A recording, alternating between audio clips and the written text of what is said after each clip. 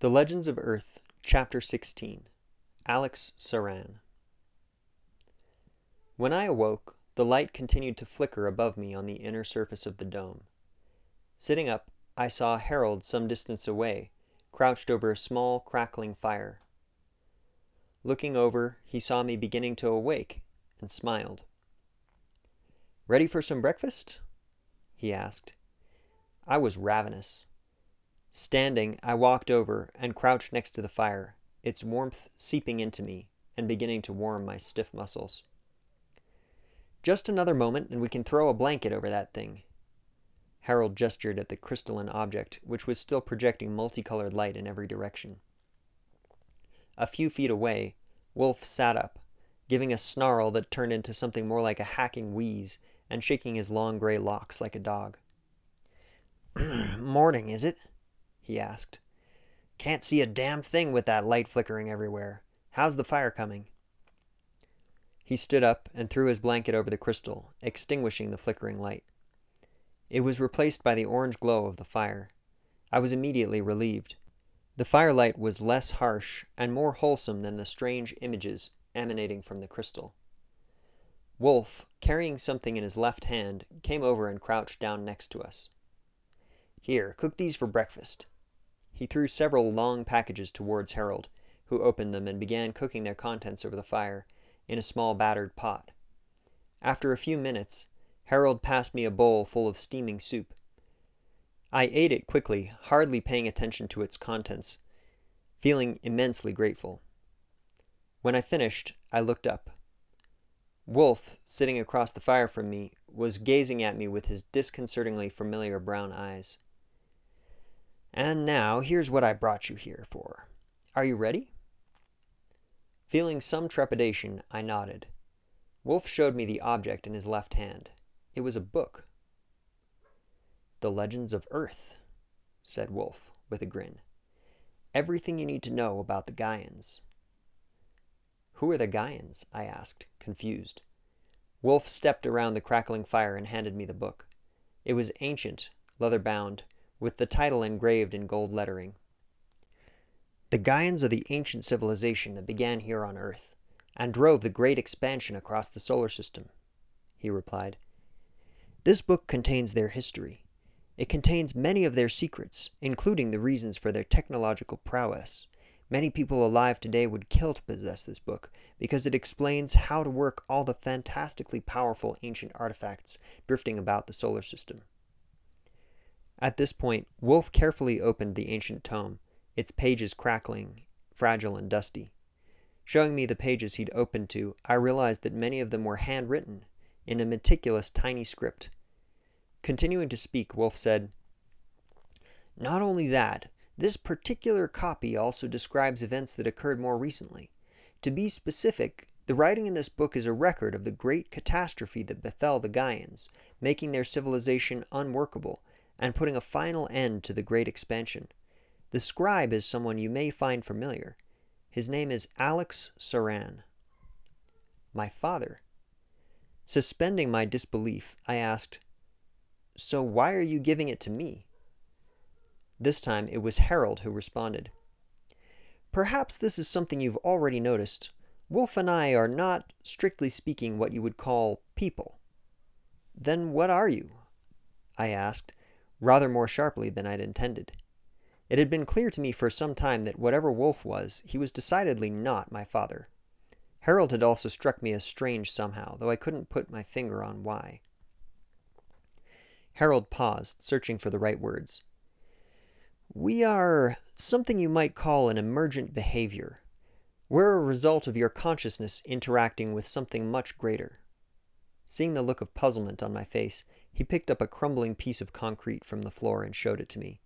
Where his fingers touched the stone, tiny flashes of light were visible, like static sparks. "We exist because there's power in this place. The city is humming with ancient energy.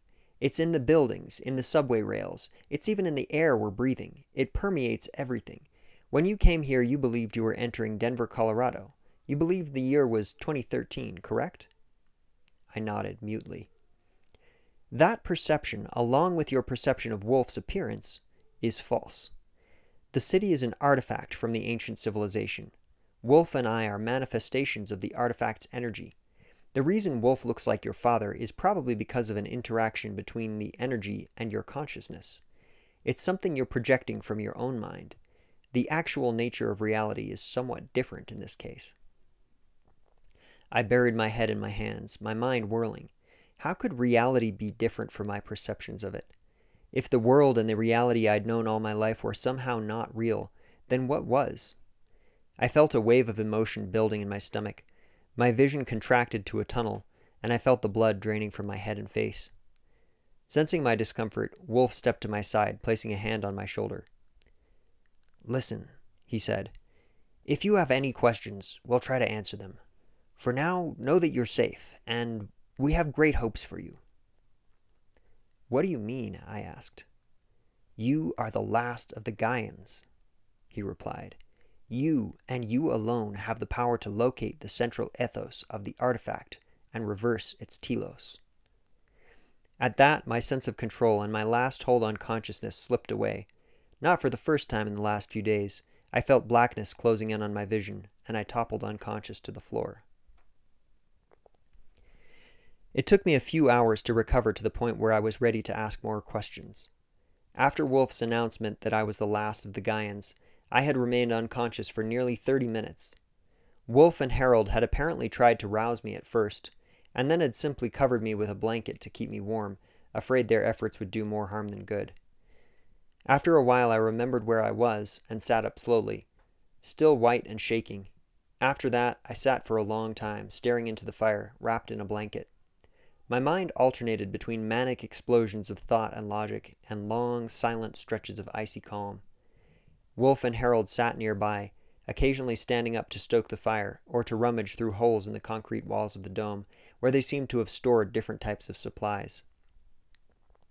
Finally, I decided I felt stable enough to ask more questions. Settling on the most prominent of the concerns that had been flooding my mind, I turned to Harold and began to speak. "Did you say that this book was written by my father?" Harold turned to me, handing over the book and nodding in confirmation. "Alex Saran is the scribe. Your father was one of a tiny fraction of the Gaians who survived the collapse. At this point, all the other survivors have likely died of old age, or they've been killed. It's possible there are others out there, still hiding away as you and your father did. But if not, you may be the last Gaian on Earth. That puts you in a unique position to change the course of history." "How so?" "The answer to that question revolves around the artifact I mentioned." Harold gestured towards the crystal at the center of the room, its projections still masked by the blanket Wolf had thrown over it. "This right here is a terminal, connected to the streams of information, the mind, in a sense, of the artifact. The artifact was something the ancient Gaians created to help them communicate over the vast reaches of the solar system. It's a communications network." "That's what it's supposed to be, anyway," interjected Wolf gruffly. "Not much of a communicator these days, is it? Ha!" Harold nodded again. "Unfortunately, the artifact betrayed the Gaians. It developed something it calls a telos, an end goal or ultimate purpose, sort of like an ego. It thinks it's the center of the universe. It's on a mission, and it's hungry for power." "Wait a minute," I said. "It thinks? As in the artifact thinks?"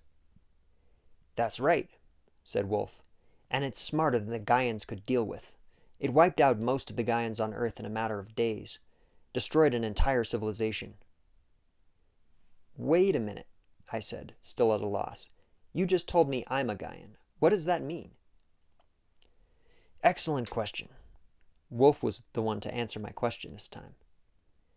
"As Harold mentioned earlier, the two of us are emergent behaviors. We're like a glitch in the artifact's programming. Unfortunately, that means it's aware of us, which means we have to stay in hiding. You, on the other hand..." Here, Harold chimed in again. "The artifact thinks it killed all the Gaians long ago. We thought that too until we found Alex's book and learned that some of you survived." "The point is," Wolf continued, "the artifact isn't expecting you. You might be able to slip in where the rest of us can't."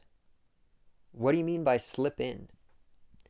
Into the data storage banks, Wolf replied. The place where the central ethos is stored.